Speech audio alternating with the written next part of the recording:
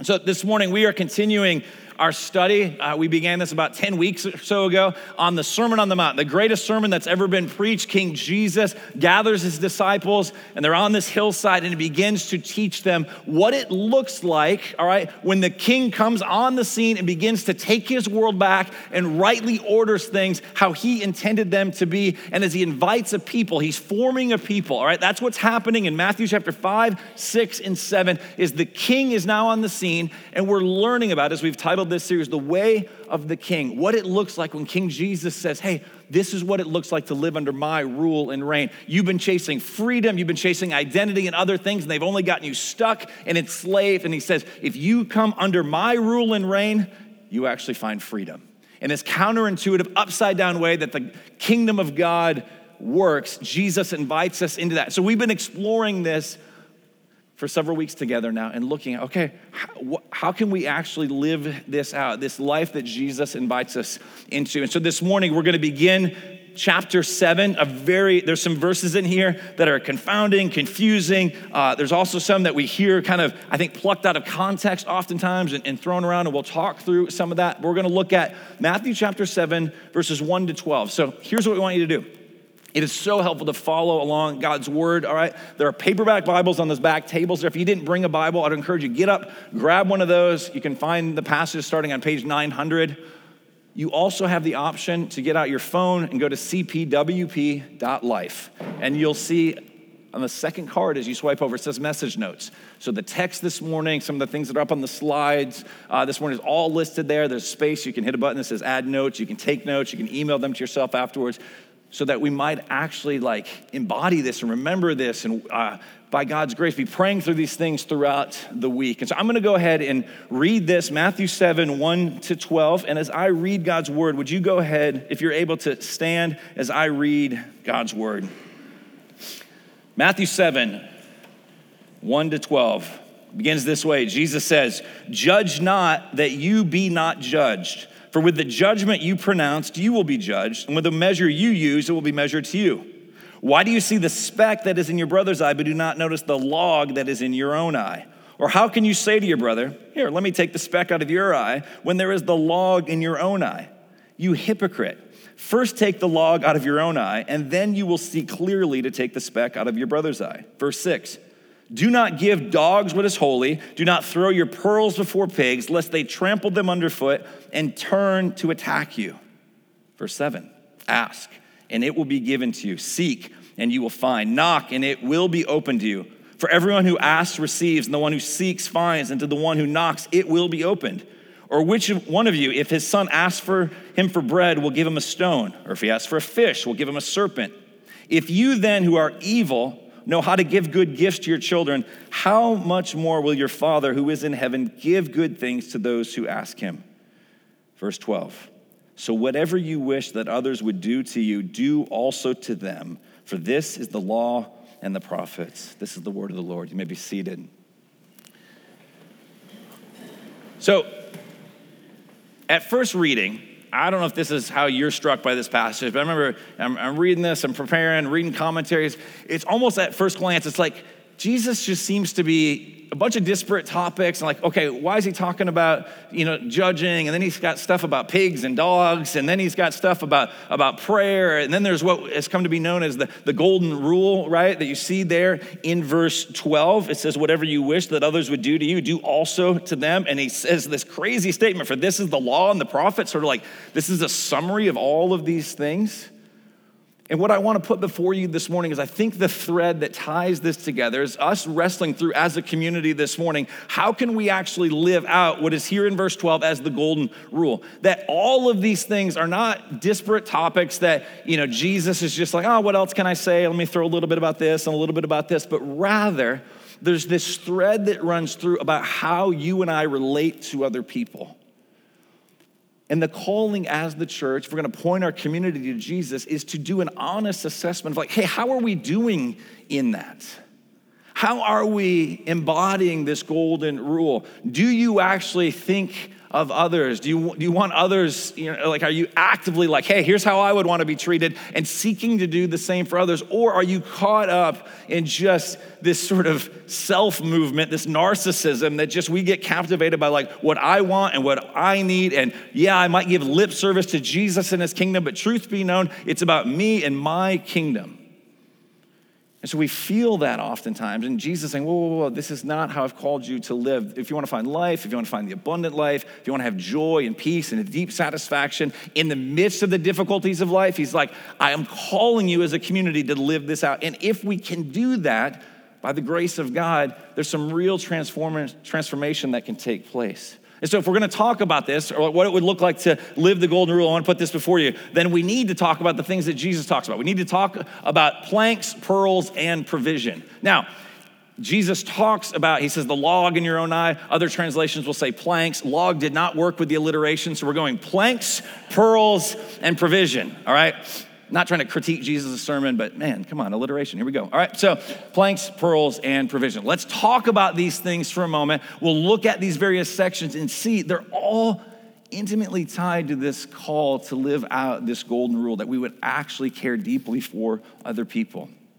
And so, the planks that we must see. Look with me again at verses 1-5. It starts out and it says, judge not that you be not judged, for with the judgment you pronounce, you will be judged, and with the measure you use, it will be measured to you. All right, so you get these opening words. Jesus says, judge not, and he's saying that you be not judged. Like, hey, this is gonna turn on you. Like if you're walking around constantly critiquing, constantly judging, constantly condemning, like you're having that sort of posture, like other people are just gonna be like, oh, so you think you're perfect? You think you're God's gift to whatever? Like they are gonna find the mistakes, the shortcomings, all the things, and will be quick to point those out. And Jesus is like, whoa, you don't want that.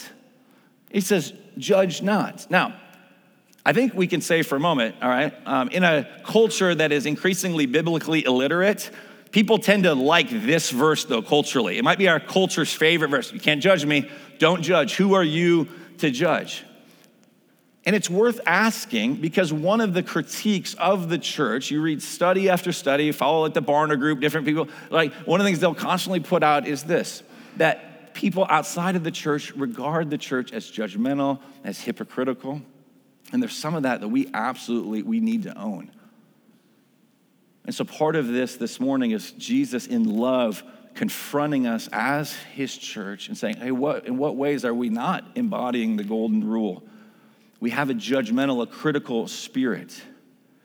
But we do need to ask, because sometimes this verse gets plucked out of context. And she's like, don't judge. It's like, well, let me ask this. Have you ever asked this question, right? Is it ever okay to judge?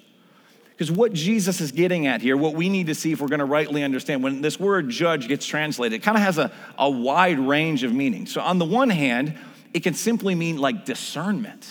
We're not anti-discernment, okay? Like you should use discernment. If you're let's think about families again. Like maybe you're a parent, all right, and somebody knocks on your door, all right. It's a strange man, and you've never met him before, and you've never interacted with him before. You're pretty sure he's not a neighbor. There's some weird looking van parked outside, and anyway, and he's just like, hey, you guys want to go like parents? I'll watch your kids if you want to do like a date night or something, right? And you just say, oh, well, cool, yeah, right? And you just send them. Now, you wouldn't do that, right? Because what? You're using discernment. Silly example, right? But like, we can't step back and be like, dude, you got to give them your kids. What kind of judgmental person are you, right? Like, how dare you be so judgmental? Like, we are all judging all the time. Some of it's healthy, good, and right. Because even the people that are like, don't judge, they're judging you in that moment, right? So there's this vicious cycle that's happening. Jesus isn't speaking about discernment. Read the book of Proverbs. You see over and over and over again this call to exercise wisdom and discernment. We got to pray for wisdom and discernment. We got to ask the Holy Spirit to lead and guide. It is not this call for us as the people of God to be the most naive people on the planet. Just when everybody is trying to sell you something, where do I sign? You never read the fine print. No. Like exercise discernment.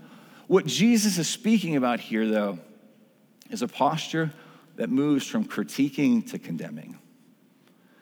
That you, in that moment, when I get into this spirit of judgment, I'm not seeing the person as an image bearer of God. I'm not seeing their beauty and their worth and their dignity, and that they reflect and they carry the glory of God, even in all of their frailty and brokenness.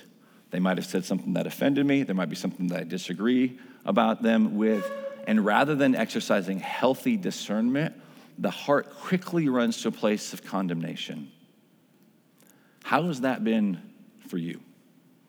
Think about the past week. Where did your heart move just from healthy judgment and discernment to a place of condemnation? Because maybe it started out with healthy discernment, but then you find your heart drifting to this place. I find my heart drifting to this place of self-righteousness. And what is happening in that moment is I look down my nose at this person. I think I'm better. I think I deserve to be in the seat of the judge. And I'm here to critique them. Ultimately, I'm condemning them. I am not speaking truth into their life, but rather, whether I speak the words verbally or I just think these thoughts, I am seeing them somehow as the other, that they're less than the image bearers that they are. And Jesus says that should have no place in the church. John Stott in his commentary said it this way: to sum up, the command to judge not is not a requirement to be blind, all right, but rather a plea to be generous.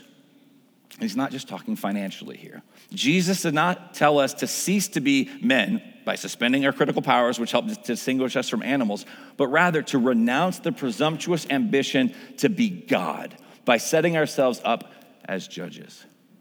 When we move to this place of judging others, we are setting ourselves up in the place where only God deserves to be, where only God can rightly judge. And he's like, get off of that throne. You don't belong there. And so we got to ask ourselves, if we're going to be a people that embody the golden rule, that we care deeply for the needs of others, that we have this winsome witness out into the community. I think that's the thread that ties all this together, is Jesus is inviting us to say, hey, we want you to be messengers, heralds of this good news. But if we're constantly judging, constantly critiquing, constantly feeling this need to point things out, and it's leading to this heart of condemnation, we're going to miss it. So Jesus is asking us to notice the log in our own eye. Look with me how he continues. And he begins to use this sort of illustration, this little parable, verse 3. Why do you see the speck that is in your brother's eye, but do not notice the log that is in your own eye? Or how can you say to your brother, let me take the speck out of your eye when there is the log or this plank in your own eye? You hypocrite. First take the log out of your own eye, and then you will see clearly to take the speck out of your brother's eye. What Jesus is speaking of here, did you notice, like, as the story continues, he's saying, hey, get rid of the log, get rid of the plank, and then you actually can do the necessary and needed work as somebody that cares deeply for somebody, not from a posture of condemnation, but, hey, let me help bring some restoration, some correction here, that you might actually do the work there of removing that speck. And so just so we get this, all right, sometimes people read the Bible and they're like, it's kind of boring or this, like, If Jesus was here with us, one of the things I think we would find very quickly that might shock some of us is the dude's funny, all right? Like, he's humorous, he's using these illustrations, they're kind of crazy and out there. So let's just play this out for a moment, all right? So Jesus is saying, hey, look at this language. How can you say to your brother, all right, take the speck out of your own eye when there's this log in your own eye, all right? So it's this sort of image, okay? So imagine I roll up to you, all right? Now, lest you think I know what to do with things like this, I texted my dad last night. I'm like, hey, do you have any like 1x4s or anything? Because I got nothing at the house because I don't know what I'm doing. But I had the other thing. I got toothpicks, all right? So this would be the image. Sort of the language that's being used is like this stuck in the eye, right? That's painful. You should get that out, all right? But if I rolled up to you and you got some piece of dust or some piece of, small piece of wood in there, and I'm rolling up like this, right? Like, hey, let me get that for you. Like, you're like, wait, you're right. How do I even get close to you, right? I'm like smacking you in the face, right? With all of this. It's this ridiculous imagery. It's what Jesus is saying. When we roll up on somebody and we're like, hey, I'm here to critique you. I'm here to help you. And you're like, hey, whoa, bro. Like, just why don't you remove this first and then maybe we can talk. That's what Jesus is doing. Now, the people then, I think they would have understood right away, like, oh yeah, that's a weird image. That's a funny image. And what Jesus is speaking of there is the log is the spirit of condemnation. Great book, The Divine Conspiracy by Dallas Willard speaks of it this way. He says, condemnation then is the board in our eye. If you're wondering what he means by that, all right? He knows that the mere fact that we are condemning someone shows our heart does not have the kingdom rightness he has been talking about. So let me just ask you, how many people, if they could really even hear your, actually know your thoughts, would see you walking up to them, would see me walking up to them with this plank, with this log in our eye? He says, condemnation, especially with its usual accompaniments of anger and contempt and self-righteousness, it's just this little cocktail there of things that all blend together, blinds us to the reality of the other person. We don't see them then as a person. We don't see the imago Dei. We might see them as a problem to be fixed. We might see them as somebody other. We cannot see clearly how to assist our brother because we can't actually see our brother. He continues, he says, we will never know how to truly help him until we have grown into the kind of person who does not condemn, period. Getting the board out, he says, is not a matter of correcting something that is wrong in our life so that we will be able to condemn our dear ones better or more effectively, so to speak. Even maybe you've heard this down through the years, well, hey, you got to kind of deal with this, maybe you got some of your own issues, deal with that. And that, sure, right and true and good. But the main issue, because if I went up to you and I was trying to be helpful to you, you're trying to be helpful to me, and the requirement was get all of your stuff together in your life, and then you can come help me with the speck that's in my eye, I would never get any help. You would never get any help. Why? Because none of us can fully get it all together, right? So Jesus isn't giving this impossible thing where he's like, hey, you got to be perfect and then you can go and help other people. He's like, no. What I'm telling you to get rid of, to repent of, to put to death, the mortification of sin is this kind of language here, is remove the log from your eye. Some things in life are complicated and they're nuanced. It's there's so many layers to this. He's like, no, I'm not talking about anything complicated. There's a board protruding out of your face. Remove it. That's what he's driving at here, all right? And in that place then, here, now I can help you. Here's the speck. Here's this piece of sawdust. Here's this little splinter. We can work on that. And it would be welcomed by the person because they're not anti you helping them. They're anti you coming at them from a place of judgment as the ultimate, as if you're the authority, as if I'm the authority in this condemning spirit. This is where we have to continually go back to. I'm convinced of this, that some of us, I'll say this for myself, all right? I'm most condemning when I feel like I'm a condemned person. Meaning when I walk around unsure of my identity in Christ, that everything has been paid for, all of these things, when I have when I have this worry in my heart kind of deep-seated through all the layers that maybe I'm not enough, maybe I don't measure up, guess what the default is? It's junior high all over again. I'm insecure. Let me go ahead and make fun of this person so I'll feel better about myself. That same thing carries on. Those that condemn oftentimes feel condemned. And we got to run back to the gospel. We got to run back to Romans 8, verse 1. There is therefore now no condemnation for those who are in Christ Jesus. We got to celebrate that reality. The only way we're going to live out this golden rule to actually be the church that Jesus has called us to be is to realize that because of the life, death, and resurrection of King Jesus, that he died in your place and in my place, the reason I'm not standing as a condemned person is because Jesus was condemned for me. And if you've embraced the way of Jesus, you know that he stood in your place. He died the death that you deserve. He's risen from the dead and he's coming back. He's going to split the sky one day. He's going to come back and he's going to set everything right. We're going to be in the presence of God. And in that place, we won't feel any sort of condemnation. We'll just feel the presence of God, our Father, as he originally intended things to be. And so we got to come back to this. And maybe you feel critiqued by people, and you need to know this, that in Christ, he offers you, listen, the rest of the world may condemn you, but if you're with me, if you're on Team Jesus, all right, if you're part of his family, there's no condemnation. Don't believe those lies. Don't listen to that person as the enemy tries to use them. They're lies from the pit of hell. You're not condemned. Jesus was condemned in your place. That's the good news that he's talking about. And so what we've got to do is realize, okay, Jesus, how dare I try and condemn somebody? Let me get the plank out of my own eye. Let me go to him for forgiveness for that spirit of condemnation. He paid for that on the cross. It's not like he's like, oh, bro, I died for everything but that. No, he's died for it all. And now we move into verse 6, all right, the pearls that we possess. And so as that grips our heart, here's what I think happens. In verse 6 is very weird and very confusing, all right? So I'm going to try my best give you what I think is happening here. You could find lots of different commentaries and scholars that'll say various things. But what I think is happening here is when our hearts are gripped by the reality of like, oh my goodness, like I've been saved. I don't stand as a condemned person anymore. It's a right and good thing that you would want other people to experience that. Maybe you can think back. Maybe your story is such like, hey, you remember that day of your salvation. You remember God at work, all right? And maybe you immediately were like, I got to tell people about this, all right? Hey, we got Thanksgiving rolling around. I'm going to talk to that crazy uncle. I'm going to talk to whoever, right? And so you start doing that. And unfortunately, what happens is not how you experience the gospel as this glorious, beautiful thing. They're not as interested. They're like, pass the sweet potatoes. I don't want to hear about Jesus right now, right? Like, I don't know. Maybe it gets very hostile. Maybe it gets awkward. Maybe people don't actually care. This is some of what Jesus is talking about.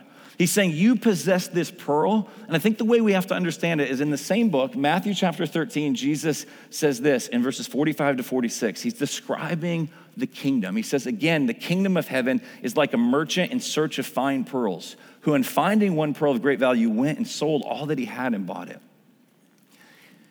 It means this: when you come to a point of understanding that Jesus has been condemned for you, that you're now part of this kingdom of heaven, this kingdom of God, that is the pearl of great price. And you're willing to lose everything for this thing. It's like, I'm possessing this. This pearl here is what matters. I think this is what Jesus is talking about. And so then he says these words in verse 6, do not give dogs what is holy. Do not throw your pearls before pigs, lest they trample them underfoot and turn to attack you. Now, you see why this is confusing and why it might feel like sort of a disparate sort of topic that's coming up? Because I thought Jesus just said, don't judge. Now, I don't know about you, but if you roll into work tomorrow or you go to school or you're talking with your neighbor and you're like, hey, what's up, pig, right? Like, it's probably not going to go well. It shouldn't go well. Like, is Jesus telling us now, hey, forget all that stuff I said about judging. There are certain people that are dogs and pigs, all right? Like, is that really what he's driving at?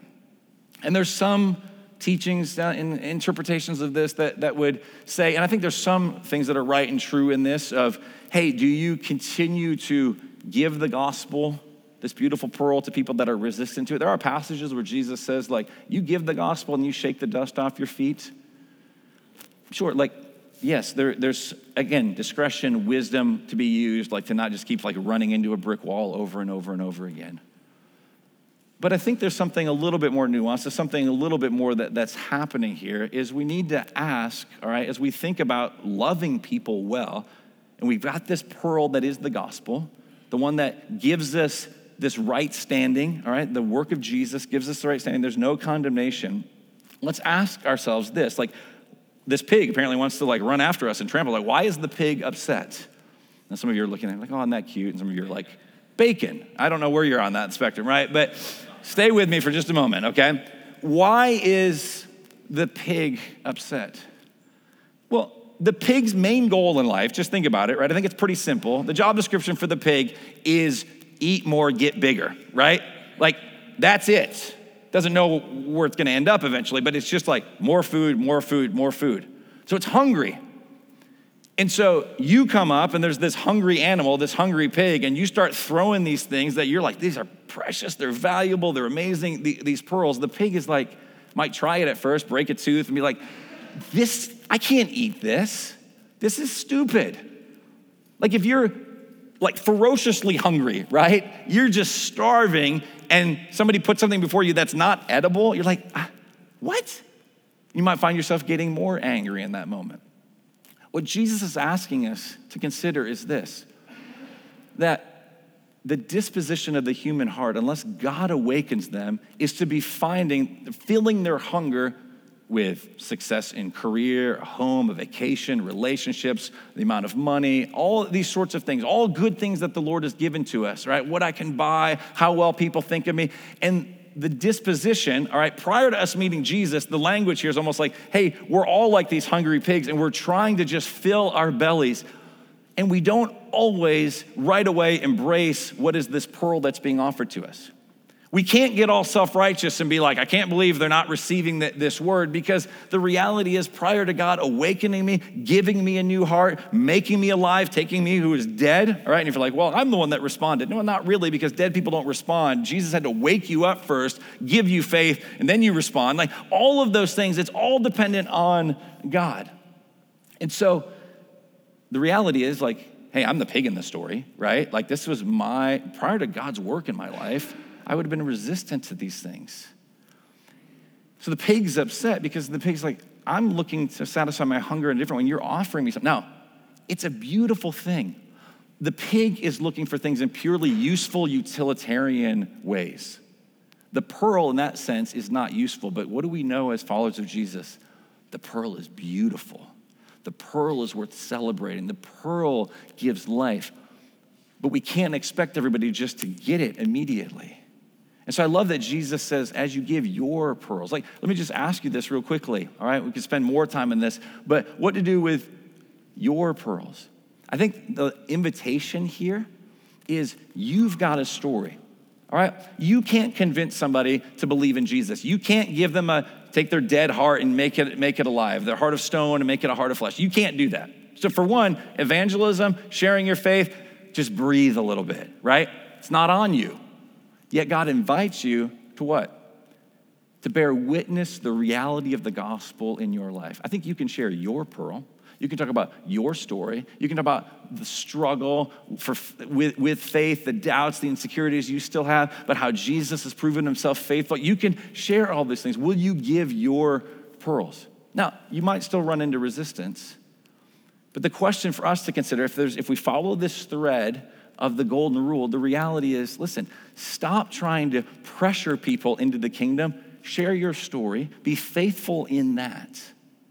One of the things we're doing as a church, just as a quick aside, all right, and so this hope is to launch this week, is we want to even do a better job of just telling stories within our community to bear witness, to encourage one another, but also in a world that there's opportunities, just the mediums that are out there, like podcasts and such, to be able to get the stories out so more people might hear. And so we have launching this week a new attempt at that, all right, so the forumpodcast.com you can go to, all right, and anyway, there's a little trailer for the first season that's there. Don't go play it right now, okay? I don't want to hear my voice other than this one at the moment, all right? But we're going to have a series of interviews and from folks within our congregation. Why? We want to tell the stories. We want to, in essence, here's the pearl that's being offered. So what? So more people can actually be encouraged. But at the end of the day, here's where I think this is leading us to. This is how this all threads together. You can continue, and I can continue till like we're, just kind of like blue in the face, just like pushing this on people. It's a pearl. It's amazing. The pig's running at you, like, it's a pearl, you should want this. Or, what does Jesus do right after verse 6? He starts talking about prayer. If we're going to love people well, if we're going to serve people well, yes, we bear witness. Yes, we talk about our pearls. We share our stories. But at the end of the day, we have to become a people increasingly of prayer. So you can push all you want, or you can get on your knees and you can cry out to God and you can pray. And you can intercede on behalf of your friend, your family member, your neighbor, your coworker that doesn't know Jesus. There's resistance, sure. You maybe shared your story, but guess what? You were resistant at one point. And God, in his kindness, kept bringing people into your life that faithfully shared bit by bit. And so let's look at this. There's the provision that is ours. We'll close with these last few verses. So then Jesus moves immediately. Ask and it will be given to you. Seek and you will find. Knock and it will be opened to you. For everyone who asks receives, and the one who seeks finds, and the one who knocks it will be opened. Or which one of you, if his son asks him for bread, will give him a stone? Or if he asks for a fish, will give him a serpent? If then you who are evil, right, which is just a great reminder for any parent that's just like, hi, I'm doing a pretty good job at this parent thing. No, Jesus said, you're evil, okay? So just, there you go, all right? Know how to give good gifts to your children. How much more will your Father who is in heaven give good things to those who ask him? So Jesus is like, hey, you've been throwing your pearls, all right? Giving what's sacred and holy. Keep telling your stories, keep doing it, but here's what I need you to know.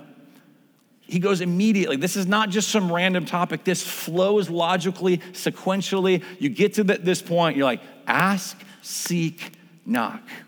And here's this promise. As you notice, there's promises embedded, and there's this promised spiritual provision. For one, know this. If you're somebody here this morning in the gospel, Jesus has never been beautiful to you. You've maybe shown up at church being like, well, maybe this will fix my marriage. Maybe this will fix my finances. Maybe this will give me, some friends, or maybe there's something spiritual like, and you're just kind of coming from this utilitarian point of view, right? Jesus does fix a lot of things. But at the end of the day, the call is to worship him, all right? Because in the new heavens, new earth, there's no problems to fix anymore. So it's not gonna be like, well, we don't need Jesus. No, he's there for us to worship. That's what you're created for. It's what I'm created for. You see him as beautiful. And here's the thing. You might have been living a life of constant rejection, all right? You're angry. You're like that pig or that dog. You're like, I don't want any of this. But the promise is here.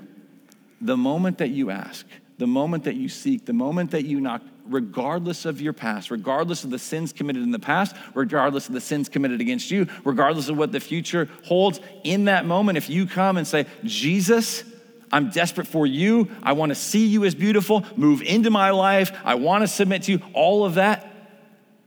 These promises here, this is not some sort of name it and claim it prosperity like, God, give me a yacht. And I asked for it. I sought it. And so therefore I have to have it. It's not talking about that. It's not talking about physical blessings.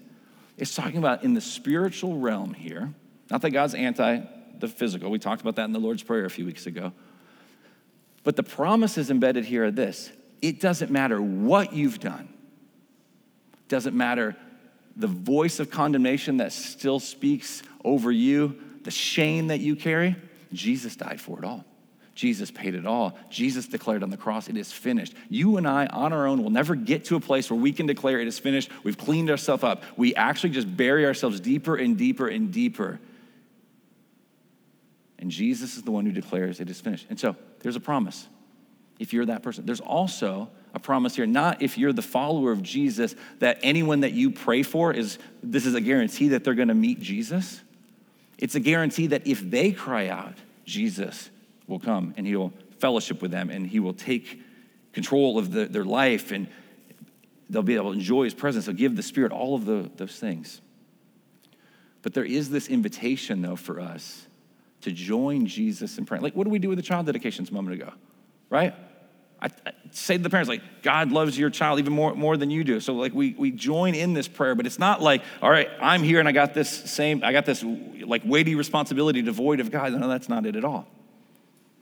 Same with any friend, any family member, anybody that you care about. It's a relationship, you and God, all right, bearing witness, and it's more about God than it is you. I love how Dietrich Bonhoeffer spoke of this in Life Together, almost finished here. He says this. See if we can wrap our minds around this. It's because Christ stands between me and others. I dare not desire direct fellowship with them. Like if you think it's all on you, it's like, no. It's Christ in you, what God is doing in the world, all right? As only Christ can speak to me in such a way that I may be saved, so others too can be saved only by Christ himself. This means that I must release the other person from every attempt of mine to regulate, coerce, and dominate him with my love. How do you release that? You pray. You say, Father, I can't change this person's heart. I can't change my own heart. I need your help. When you ask for forgiveness, God grants it. When you've had a condemning spirit and you ask for forgiveness and grace, God grants it. When another person turns to Jesus that you've been praying for and you weren't able to make any headway, guess what? When they turn and they ask, Jesus answers. It's his responsibility in that sense. Thus, the spiritual love will speak to Christ about a brother. This is key, more than to a brother about Christ. Speak to your brother about Christ. Speak to your sister about Christ. But know this, right? Is he saying? It will speak to Christ about a brother more than to a brother about Christ. Like, are you praying for that person? It knows that the most direct way to others is always through prayer to Christ, and that love of others is wholly dependent upon the truth in Christ. And that's why God says these words, how much more will your Father who is in heaven give good things to those who ask him? You've got a good heavenly Father, and he loves to bestow his grace. And it's an invitation for all of us. If you've never trusted in Christ, it's an invitation for you to come and be part of the family. If you've trusted in the grace of God, but as we all know, it's this ongoing work, there's still contempt, there's still anger, there's frustration, there's anxiety, there's condemnation, this critical spirit. Like we go to God and we say, Lord, rid me of that. Give me your grace. And guess what? He doesn't give you a snake. He doesn't give you a stone. He doesn't give you a self-help 7 steps to improve your life. He says, I gave you Jesus. He paid for it all. So we talked about at the very beginning, like maybe our culture, we like this verse sort of plucked out of context, do not judge. We also know there's a popular verse. I think it's helpful to go back to, and we'll close with this. You see it sometimes on signs in football stadiums and things like that. But look at the language here. What might be a very familiar set of verses, like ask right now, Holy Spirit, let me hear these with a kind of fresh set of ears, a fresh pair of eyes. For God so loved the world that he gave his only son, that whoever believes in him should not perish, but have eternal life. That Jesus was so concerned about you and me that he was willing to empty himself. Philippians 2, he left everything. For God did not send his son into the world to what? To condemn the world, but in order that the world might be saved through him. How was the world saved? Because Jesus was condemned in your place and in my place. And whoever believes in him is not condemned. But whoever does not believe is condemned already because he has not believed in the name of the only Son of God.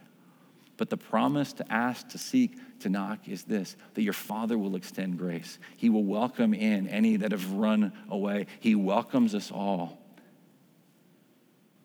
Will we rest in that? And so I want to close this in prayer. I want to give us a moment to respond. The worship team's going to come back up and we'll continue in our service. But let's fight here for just a couple of moments. Trusting that God's Spirit is present, God's Spirit is working. Quiet your heart. So I'll lead us in a time of prayer and spend some time. What do you need to repent of? What has the Lord brought to mind? Where's that critical spirit, that condemning spirit? Where have you rejected the gospel and you need to believe? That you would receive the grace of God and that we might rejoice together. So let me pray. Father, thank you for the gift of your Son. Thank you for your ultimate provision. Thank you that when we go to you and we ask for things to fill our bellies, that you gave us something better, that you gave us the pearl of great price, that Jesus, you were willing to enter into our story, that you were willing to come and to chase us down, that you're willing to die the death that we deserved. And by your strength and your power, you conquered Satan, sin, and death by rising again. And so we rest in that reality. God, I pray for any here this morning, God, whose hearts might have been hardened to the gospel, that there's been this rejection of this pearl of great price, that bit by bit, God, would you open them up to who you are? Would you give them a heart that would beat for you? God, I pray for encouragement for those of us here, God, that we've been praying for friends, family members, neighbors, God, people that we interact with, and we don't feel like, we just feel like there's a ton of resistance. God, help us to rest in the gospel. Help us to continue to become people of prayer, that we wouldn't try and push and force, but rather we would rest and trust in you and your goodness and your kindness. And we would say, Jesus, we know you do miracles because you saved me and you can save anybody. And so, Spirit, I pray that you would lead and guide us right now. Lead us in a time of repentance and confession and a resting and celebrating your gospel. Bring people to mind even now, Spirit, that we can be praying for, asking that they would come to know and to rejoice in the beauty and the wonder that is Jesus. And so, God, hear our prayers now. We pray that you would get your glory and that we would experience a deep and abiding joy. In Jesus' name we pray. Amen.